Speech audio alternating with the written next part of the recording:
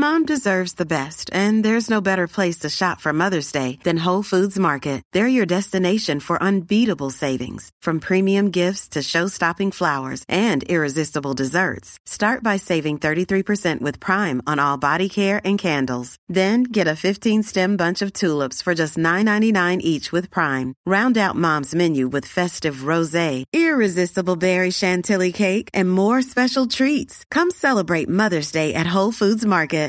Good morning and happy weekend. This is Mary Mooney from the Oregonian, Oregon Live, and here's a quick look at some of our best stories to keep you informed, entertained, and enjoying Oregon this weekend.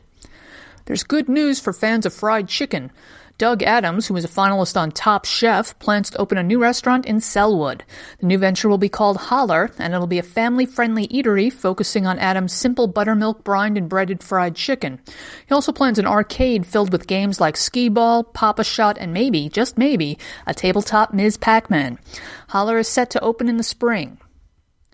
Lots of fun stuff happening this weekend in and around Portland. There's a ski fever and snowboard show this weekend at the Portland Expo Center to get you with the latest gear for winter sports on the slopes. It runs Friday through Sunday, and admission ranges from $3 to $14.